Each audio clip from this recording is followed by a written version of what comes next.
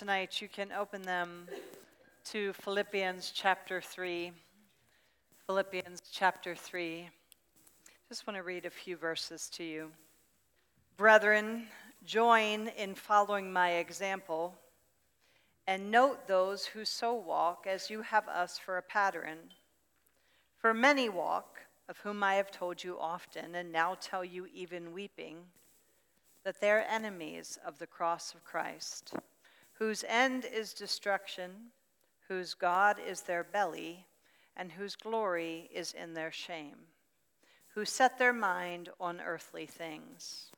For our citizenship is in heaven, from which we also eagerly wait for the Savior, the Lord Jesus Christ, who will transform our lowly body, that it may be conformed to his glorious body, according to the working by which he is able even to subdue all things to himself. So, Father, we thank you for this word tonight.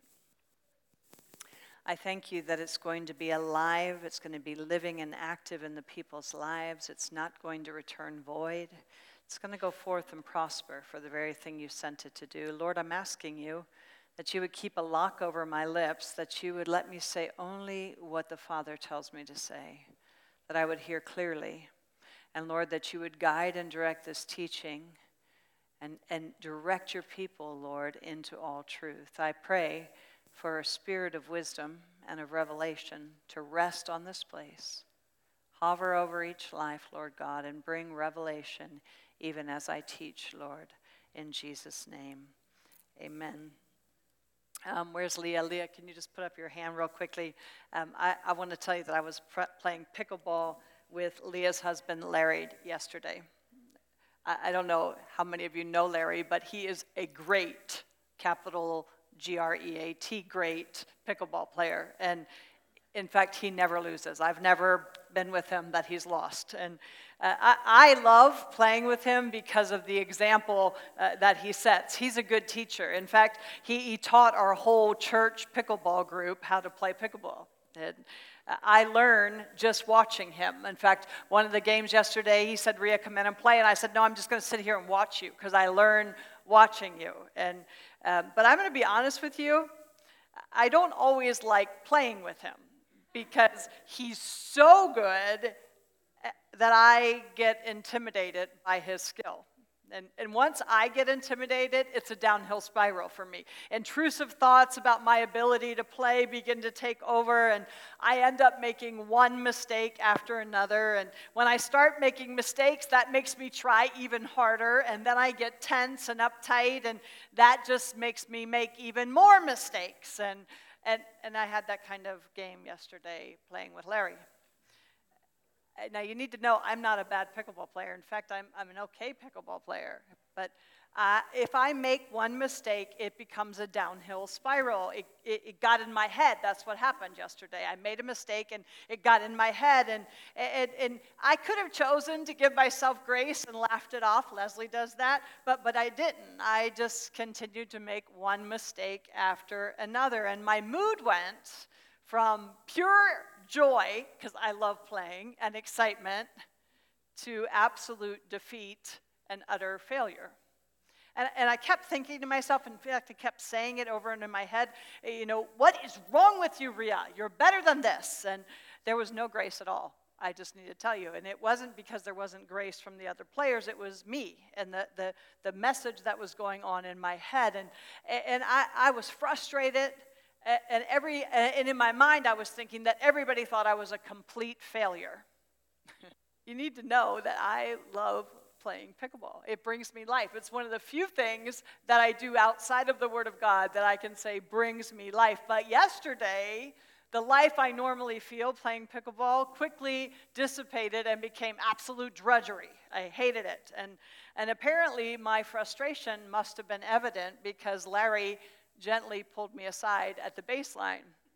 And he said, Rhea, you are a really good player. Relax. And he said, play confident. He said, play like you're confident. And then he chuckled and he whispered and he said, we are not going to lose. Don't worry. And somehow that freed me. And And I just need to tell you that we won that game, and we won every game we played after that. And as I watched him play, what I saw was somebody who was confident. He played like he knew he was going to win. And everyone who played with him knew it.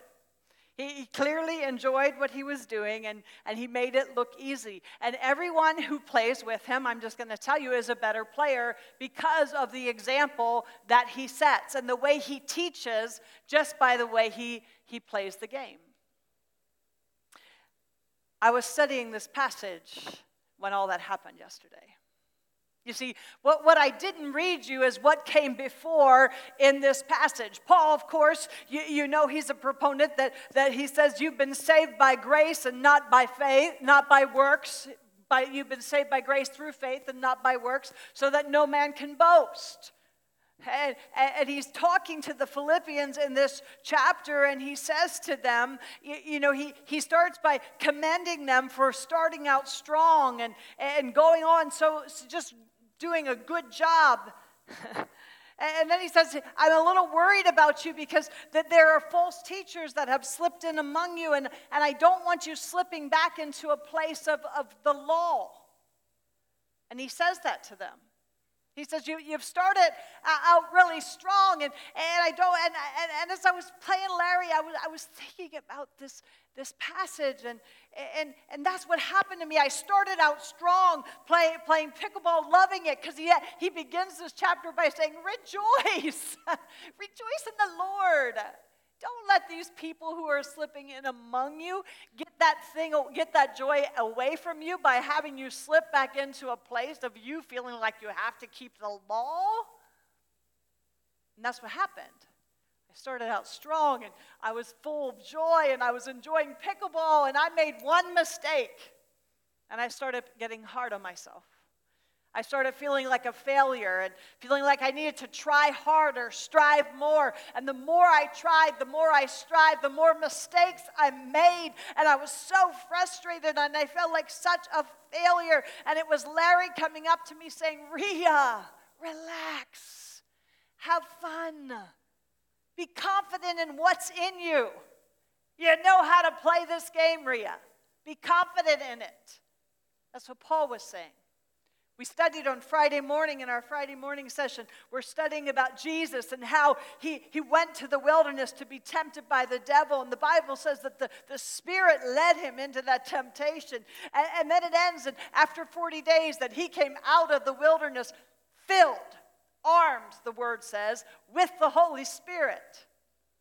The commentators we read said that Jesus' ministry was so successful because he learned to walk in the Spirit, being led by, under the power of the Holy Spirit. You see, that's what happens in our Christian walk. We are saved by grace through faith and not by works. The law, we've been delivered.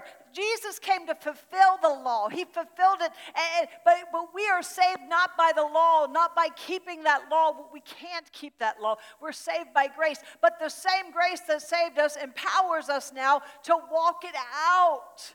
That power is in us. It's not by us keeping some laws and regulations. It's by us submitting to the Spirit, just like Jesus did, and being led by and controlled by the Spirit. Paul said, I don't want you to slip back into that striving and that feeling like you're a failure and you're making one mistake after another, because you will if you keep the law. And so he's saying, relax. He's Larry. Relax. Be confident in what's in you. The Holy Spirit, the same power that raised Christ from the dead, lives within you, empowering you and equipping you to say no to ungodliness, Scripture says, and to walk in obedience to the Lord. Paul said, don't lose sight of that. He says, I have all these reasons for me to be proud. Look at it. It says in verse... he says, if anyone has confidence in the flesh, it's me. And then he lists all of these reasons why he could be confident in what he was doing and how he was living. And he says, but I consider all those things rubbish for one thing, to know Christ. He says, I just want to know Christ. and the power of his resurrection. I want to gain Christ. I want to know him and the power of his resurrection and the fellowship of his sufferings. I want being conformed to his death. He says, all I want to do is I want to know Christ. And he said, I don't want you to lose sight of this because all these people are slipping in among your ranks, and I don't want you to slip back into striving. I don't want you to slip back into that place where you lose the joy of your salvation. And he said, this is how you do it, to know Christ. I want to know him. You don't get to know somebody you don't spend time with. The more I spend time with somebody, the more I get to know them. I learn what makes their heart beat, what brings them joy, what they're thinking and how they're acting. I learn by knowing them. That word know is a picture of intimacy. It's a picture of intimate connection with him. Paul says, I want to know Jesus. I wonder if you want to know Jesus. He says, I'm trying to lay hold. I haven't already attained this. He said, I'm trying to lay hold of that which Christ has laid hold of for me. And he says, and the thing I need to do is I need to forget what's behind, and I need to press forward to the goal that's set before me. That's what happened to me yesterday. I made one mistake, and all I could do was focus on the one mistake I made. And that caused me to make one more and one more and one more. It just kept compiling. And Paul says, forget what lies behind. Larry said, let it go, Rhea. Just focus on what's in you. You know this game. He said, I'm letting go. I'm forgetting what lies behind. I'm pressing forward to the goal that's set before me. The upward call of God in Christ Jesus. And he said, therefore, as many of us as are mature, let us have this mind. And then he says, join in following my example and note those who walk in a way as we do, because you have a pattern in us. I want to read it to you in the NLT. It says, dear brothers and sisters, pattern your lives after mine, and learn from those who follow our example. For I have told you often before, and I say it again with tears in my eyes, that there are many. If you underline in your Bible, underline that word many. There's not just a few. There are many whose conduct shows that they are really enemies of the cross of Christ. They are headed for destruction. Their God is their appetite. They brag about shameful things, and they think only about this life here on earth. He says, join others in following my example. Some of your translations might say, be followers together. It means be a fellow imitator of me, he's saying. Be imitators together. One of the Bible dictionaries I read says, be a fellow votary. I said, Dave, what is a votary? I looked it up in the dictionary, and it means a person who has made a promise to serve a particular religion or God.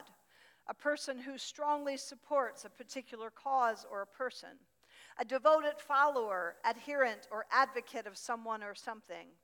A person who has made vows of dedication to religious service. Paul is saying, because you've made a vow to God, because you've given him your life and you have committed to be a follower of his, now live an example like I am living before you. In this passage, Paul is addressing a problem in the church of Philippi. People who are professing faith in Christ, but not living like it. People whose conduct was an open scandal to the gospel. People who said they were followers of Christ, but by their behavior, let me tell you, by their behavior, showing themselves to be enemies of the cross. People who professed Christ, but their life didn't show it. Paul often called people to imitate him. And by doing so, he wasn't being egotistical. He knew that he was aiming. The Bible says to aim for perfection. Some of you who don't like the idea of works, you will say, well, Rhea, that's a works mentality. You just said you're saved by grace. Yes, the same grace that saved you enables you, empowers you to walk out obedience to the Word of God. Paul says, aim for perfection. I haven't acquired it, he said, but I am aiming for it. I'm aiming for it. So we see in verses 12 through 14, he says he hasn't arrived yet, but he is setting an example for them that they should be able to follow. In 1 Corinthians 4:16, he says, I urge and implore you to be imitators of me. In 1 Corinthians 11:1, he says, be imitators of me just as I also am of Christ. In Ephesians 5:1, he says, be imitators of God as dearly loved children. The J.B. Phillips says, as children copy their fathers, you as God's children are to copy him. He said, be an imitator of me. That word be means to become, to bring into existence. And you do that by imitating, by mimicking. That word is mimic. The Greek word is similar to where we get our word mime.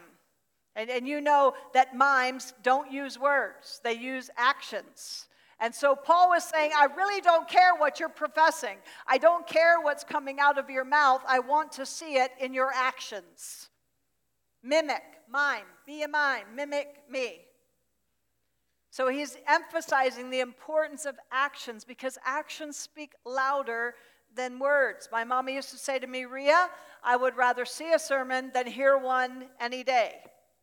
Because our actions, they speak louder than our words. We can confess and profess something all we want, but I can stand up here tonight and say to you, I'm standing on 2 feet. But what are you going to believe?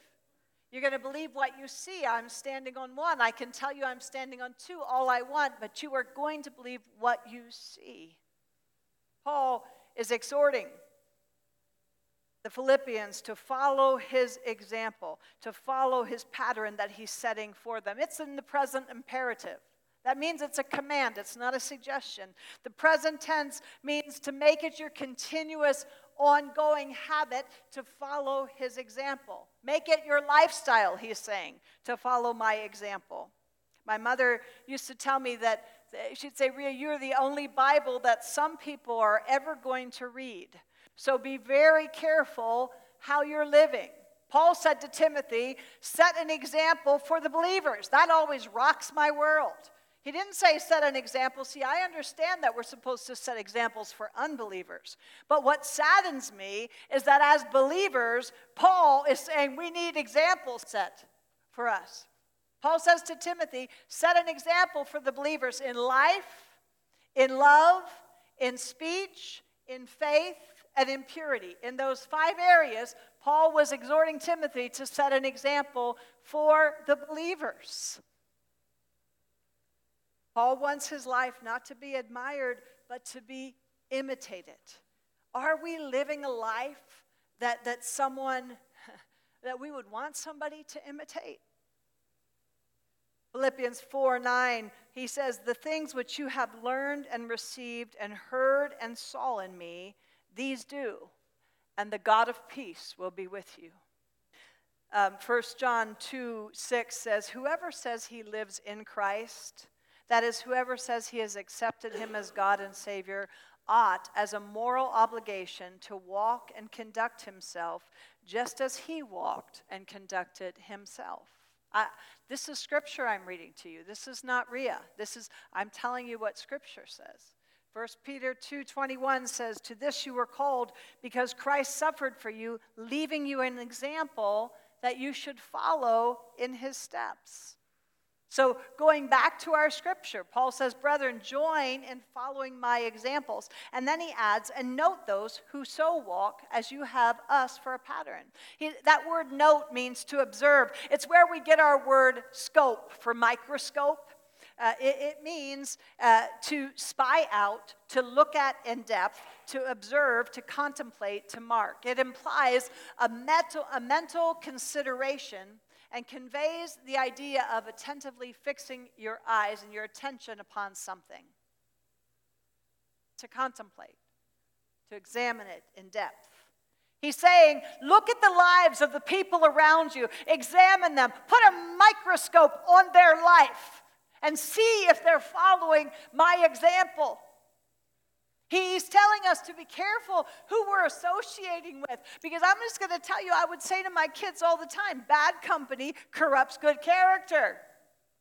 And I think that I would say, guys, you think you're going to pull them up higher with you, but they are going to pull you down lower with them. Paul is saying, follow my example. There's a lot of examples contending for your focus, for your consideration.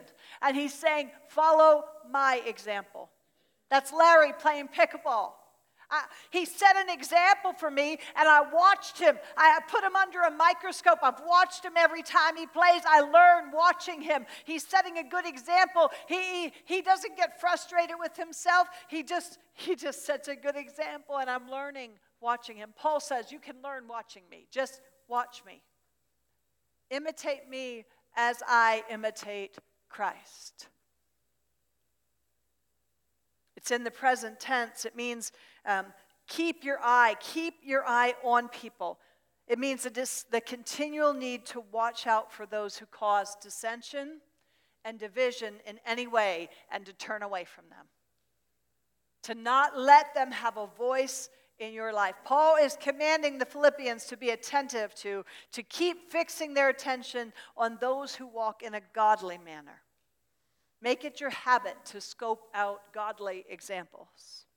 He says, note those who so walk because you have us as a pattern. That word walk means to make progress. Can I tell you that the people around you should be making progress? I should be making spiritual progress. I should look different next year than I looked this year. I should look a little more like Jesus because I'm following his example. I'm following him, and I should be making progress. Peripateo, Leah.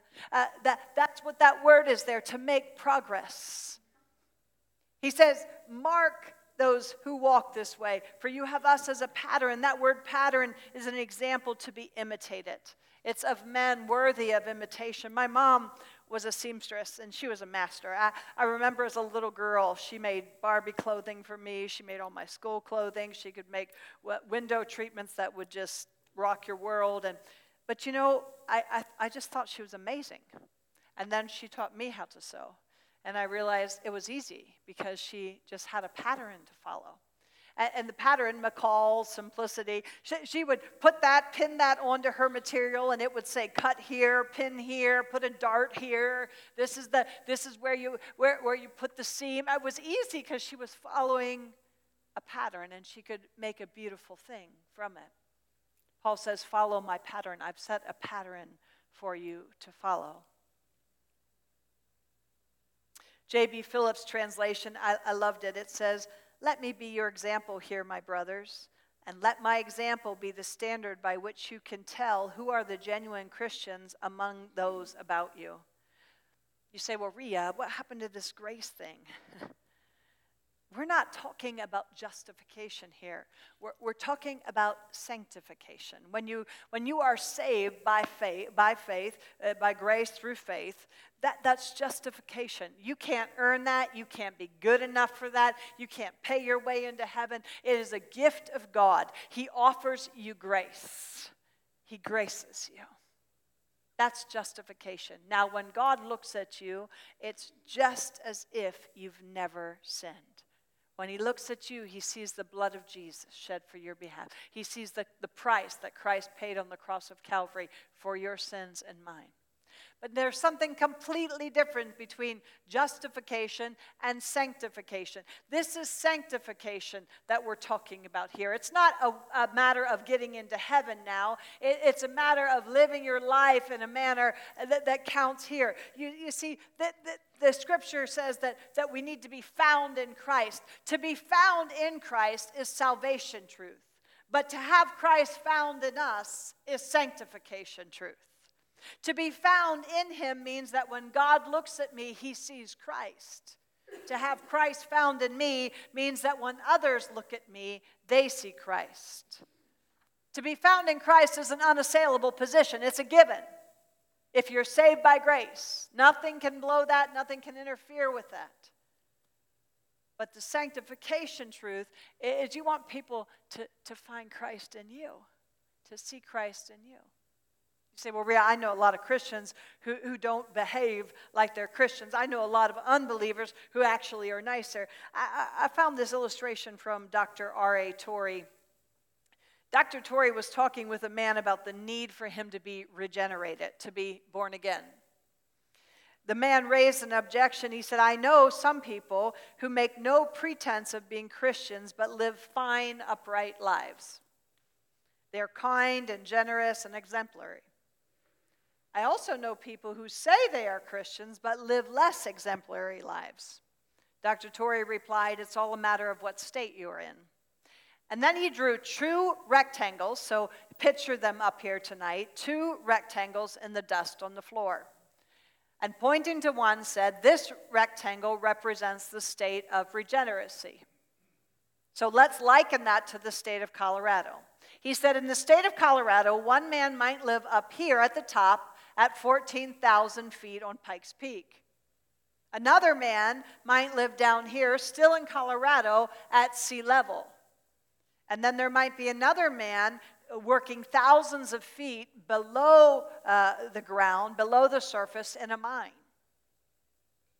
All three men are in the state of Colorado. And that's the state of, that can be the state of regeneracy.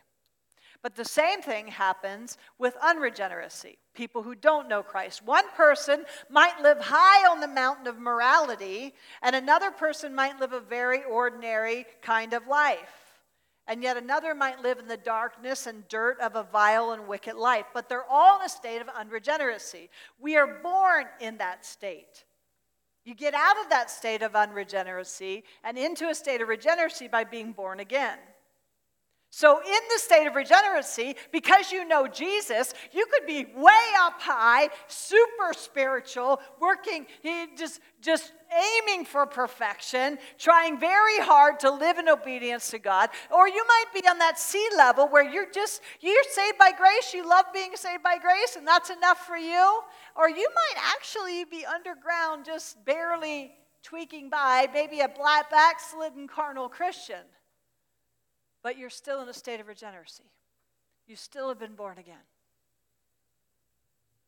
And you might look at somebody who's unregenerate, or the world might look at somebody who's unregenerate, living on Pikes Peak, and at least, a little moral, even though they're without Christ, and they might say, well, that's a better person than the one who's the regenerate working in the mind. You see? He's still... Even those who, the outward life might compare favorably with the life of a man living on the mountains of morality in the state of unregeneracy. But one man is a state of regeneracy and the other is not. The moral man living in the state of unregeneracy is devoid of spiritual life and is lost no matter how moral he is. The backslider living in the state of regeneracy has spiritual life, even though for the time being it is not at all evident. And he will be saved in spite of his poor showing as a Christian. It all depends on what state you are in.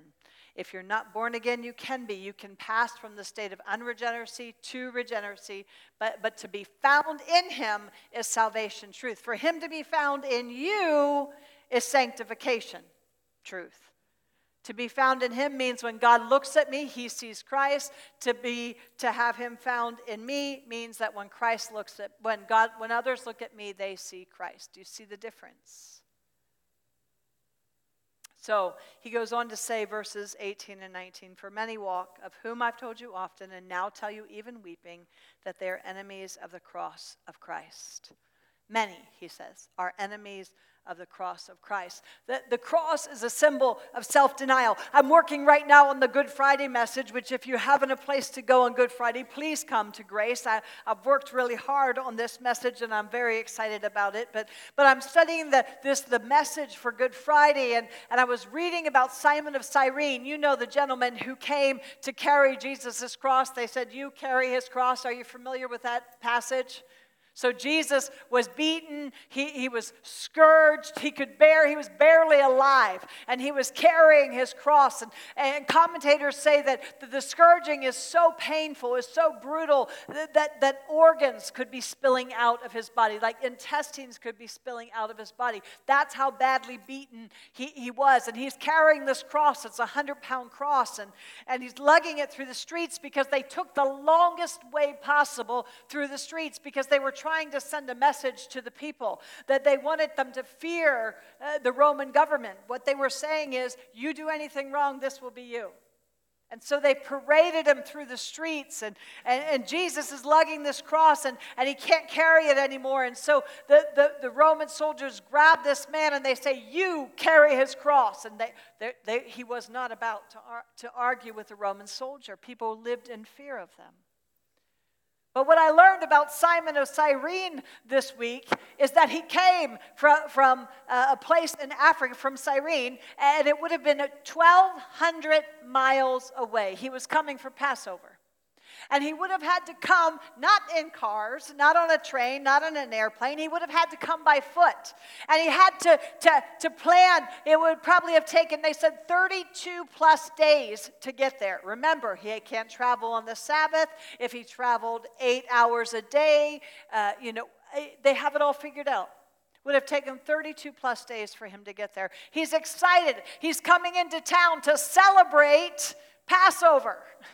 Passover happened how many times a year? Once a year. What took place at Passover? Sacrifice took place at Passover. And so Simon of Cyrene has come all of those miles, left his family, probably his wife, and came to celebrate Passover.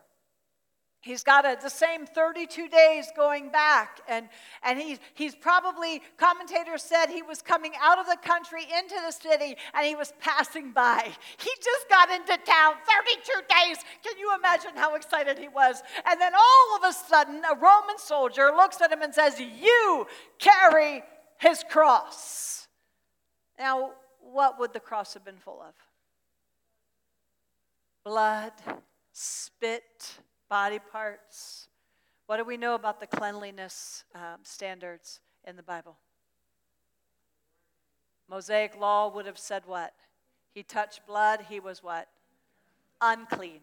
He would have had to fulfill all of these religious requirements, which would have taken much more longer. How's that for proper English? Much longer than what he was, the time he had before Passover. So now that meant I've come 32 days to come to celebrate Passover. That happens one time a year. That's going to take care of my sacrifices. So now I'm going to live in fear for the next year. Man, are you so glad you're saved by grace, that you're not under law? But now I'm going to live in fear for the next year, and a Roman soldier makes me carry this cross. And the Bible says that he carried it behind Jesus. That means the whole time he's lugging that cross, the whole time he's thinking, I can't even believe I'm not going to get to celebrate Passover. I can't believe I have to do this. I can't believe where'd my family go? They said he had 2 boys. The 2 boys were probably with him. What happened to them? He's lugging them, and he's looking at a bloody Jesus in front of him who was led like a sheep to the slaughter. He did not retaliate. He didn't talk back. He didn't grumble. He didn't complain. There was no sin on his lips. And he's going quietly to the cross. Enemies of the cross. I've been thinking all week, what was Simon thinking as he followed Jesus? Carrying that cross with all of that in his mind.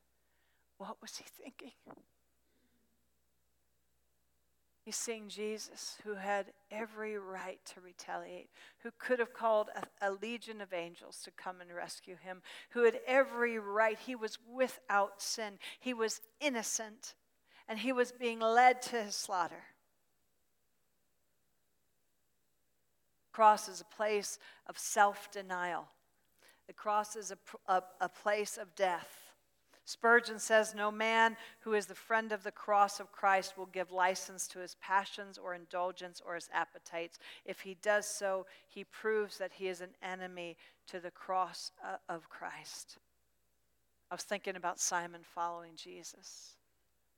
I was thinking about the time that the Lord has called me to pick up my cross, to come to a place of dying, to a place of denying self, to a place of, Lord, that's not fair, that's not right. I've been asking the Lord about that this week. Lightfoot says, enemies of the cross make use of his name, but do not follow his example. And Paul says, many walk as enemies of the cross. They're opposed to the ways of God. Jesus himself did nothing except what the Father told him to do. He said, he went to the cross and he was in the garden praying, and he said, Lord, if there's any way you could take this cross from me, nonetheless, not my will, but yours be done. I'll submit, I'll surrender to this cross because I know it's what you want for me. I know it's your will. I think of the number of times where God asked me to sacrifice. God asked me to die to something. God asked me to give up something, give up my rights, and how I grumble and complain. And yet Jesus, not my will, but yours be done, Lord. 1 Corinthians 1:18 says, for the message of the cross is foolishness to those who are perishing, but to us who are being saved, it is the power of God. The message of the cross is avoided because it appears to be foolishness. But it is really the power of God. Enemies of the cross, one commentator says, seek to avoid the suffering that might come their way as a result of following the will of God for their life. There are just some things that feel like foolishness to me in the Word of God. To die, we live. Humble yourself, you'll be exalted. There's so many phrases in the Word of God that I look at and say, really, Lord? That's the way to life. To die is the way to live? Really? That's foolishness. And the scripture says that the message of the cross, dying to live, is foolishness. It's foolishness. It seems like foolishness. When you say, I need to forgive that person, Lord, really? That's foolishness. Do you know what they've done to me? You know what they've said to me? Yeah, and I'm calling you to come to a place of dying, taking up your cross and following me. Jesus gave himself to the cross and surrender, believing he would be resurrected. I want you to think about it. Jesus submitted to the Father's will, not knowing what was coming. He had to believe that there would be resurrection. He wasn't laying in that tomb those 3 days saying, I wonder when it's coming. I wonder if I'll really be resurrected again. He gave himself to the cross, believing he would be resurrected. Paul Holloway says, one becomes an enemy of the cross when one rejects the proposition that those who seek to know Christ must suffer as he did. And that is his cross to be enthusiastically embraced as leading to know Christ. The cross is the yes to God no matter what. The cross is an invitation for obedience. You say, well, Ria, I don't believe that obedience stuff. Turn over to John 15, verses 13 through 14. John 15, verses 13 through 14. This is, greater love has no one than this, than to lay down one's life for his friends. You are my friend, Jesus says, if you do whatever I command you. You are my friend if you do whatever I command you. The cross is an invitation for obedience. So he says they're enemies of the cross, and then he gives us the marks of an enemy of the cross. The first one, he says their God is their belly. Their God is their belly. So here's the first thing you notice about someone who is an enemy of the cross. Their God is their belly. They make decisions based on what they want. Not on what God says, on what they want. We do this at the expense of, I'll tell you, I see this in counseling all the time. Here's the big one. I don't love her anymore. She doesn't make me happy anymore. They want what they want, even at the expense of a marriage, even at the expense of a child, even at an expense of a reputation. Their God is their belly. What calls the shots in this person's life is their appetites, their wants, and their desires. It's a picture of self-indulgence. Professing people who never learn to restrain their appetites, their desires, and their cravings. Their God they worship and bow down to is their natural worldly desires. It's all about what they're craving, what they want. Their God is their belly. They're driven and controlled by natural worldly appetites, not spiritual, eternal appetites. They're seeking comfort and pleasure and to fulfill their desires. And the cross should interrupt what they're hungering for. We see this. let's just go on to the next one. Whose glory is their shame. Let's go back to their God as their belly. Stephen Cole writes that they live for selfish and sensual pleasures rather than denying self in order to live for Christ. So the next one is their glory is in their shame. Glory is what someone delights in. And so in this case, an enemy of the cross, their glory is in their shame. They boast in what they should be ashamed of. They're proud of what they should be ashamed of doing. I see this even in our culture today. They boast in what they should be ashamed of. It's their glory. That word glory there means opinion or praise. What they want praise for is what really should be bringing them shame. Then he says, and their mind is set on earthly things. They're living only for the present. They don't have any concern about heaven or hell. They don't even think about it. They're setting their minds on things below and not on things above. They're focused on the here and now, again, on their comfort, their plans, their wants, and their desires. Paul says you make yourself an enemy of the cross when you're not mindful of the things above. Instead, you're focused on earthly things. We see this with Peter. Jesus is telling him, I have to go to the cross. There isn't another way. And Peter tries to talk him out of it. And Jesus says this. What's Jesus' reply? Get behind me, Satan, for you do not have in mind the things of God, but the things of man. Another translation says you're not setting your mind on the things of God, but on the things of man. Peter did it because the cross made no sense to him. Sometimes the cross doesn't make sense to me. Sometimes I say to the Lord, really? There has to be another way. Go back to verse 19. Paul says their end will be their destruction. He's describing this person whose God is their belly, whose mind is set on things, on earthly things, what's the other one? Whose glory is in their shame. And he's saying this person, their end will be their destruction. That word destruction there, it means perdition. It means the destruction which consists of eternal misery in hell. He said their end is going to be their destruction. So he's saying, what Paul is saying is, there are enemies of the cross out there. Watch how you're living. Watch whose example you're following in life. Follow my example because I am following Christ. Watch who you're rubbing shoulders with. Watch who you're intimate with. Watch who you're walking closely with. Because there are people out there who are enemies of the cross. He said, put them under a microscope and examine it. And then he reminds them, your citizenship is in heaven. Dave is from England, and he lived here in the United States for a long time before he became a citizen of the United States. I think, 1995 you became a citizen?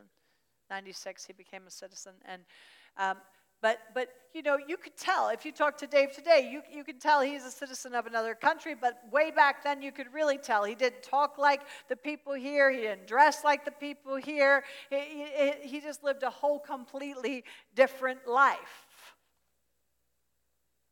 He didn't use the same vocabulary. Instead of going to the bathroom, he'd go to the loo. Instead of opening the trunk, he'd open the bonnet. I mean, there were lots of differences in his life. People could tell just by looking at him, especially when he opened his mouth, that he was different. But then he became a citizen of the United States of America, and everything that belonged to natural-born citizens now belongs to Dave, because he became a citizen of this country. So the laws of England no longer apply to Dave. So if he decides one day to drive on the left side of the road instead of the right, is that right? And he gets pulled over by the authorities, he really doesn't have an argument to say, well, you know what, I used to be a citizen of England. The authorities will say, too bad. That's what I want to do to God sometimes. I want to say, God, oh, that's his mom, she did. But sometimes I want to say to God, you know what? That old man, he likes to surface every now and then. He really likes to have his way now and then. And I want to say, Lord, certainly you understand. And he'll say, Rhea, your citizenship is in heaven. That old man no longer lives. but Christ lives in you. And the life you now live, you live by faith in the one who saved you and set you free. So back to Larry. I marveled that the more frustrated I got, the more mistakes I made. The harder I tried to strive, the more mistakes I made. Rhea, relax. Play like you're confident. You've been saved by grace through faith, not by works. But when you got saved, the Holy Spirit came and took up residency within you. And now the same power that raised Christ from the dead is in you. You don't have to strive and obey all these laws, because you can't. But now the Holy Spirit's living within you to enable and empower you to walk in obedience to God's word. And the more you try to do it in your own strength, the more you try harder to strive, you'll just make one mistake after another. And you'll be where I was with pickleball, feeling defeated and like a failure. And like everybody's looking at you like you're such a loser. But here's the good news. Relax. Be confident in the power of God living within you. That will enable you to play well, to defeat the enemy, and to win every last time. It's no longer you who live, but Christ lives within you. So, Father, I just pray for every man and woman here tonight. I pray specifically for those who have never encountered your grace, who have never heard you say, relax, I got this. We're not going to lose. Oh, Lord God, make yourself real to them tonight. Let them hear, cease striving and know that I'm God. Empower and equip them in a new way, Lord God. Let them encounter your presence like they never have before. And Lord, for those who started out strong, like I did in pickleball, and then got into striving and contending on their own, I pray, Lord God, that you would remind them of the joy of their salvation and the beauty of the Christ living within them. And Lord, for those who are sitting here tonight feeling like a failure, like they'll never do anything right, like everybody knows they're a fake, who have made one mistake after another, Lord, I thank you for the gift of grace. And I pray that you'd overwhelm them. Overwhelm them, Lord, with a sense of your presence. And let them encounter the beauty of all that you are. Show them, Lord, like Larry, that you're on their team and that you never lose a game. Bless them, Lord, I pray in Jesus' name. Amen. We are so glad that you're here tonight.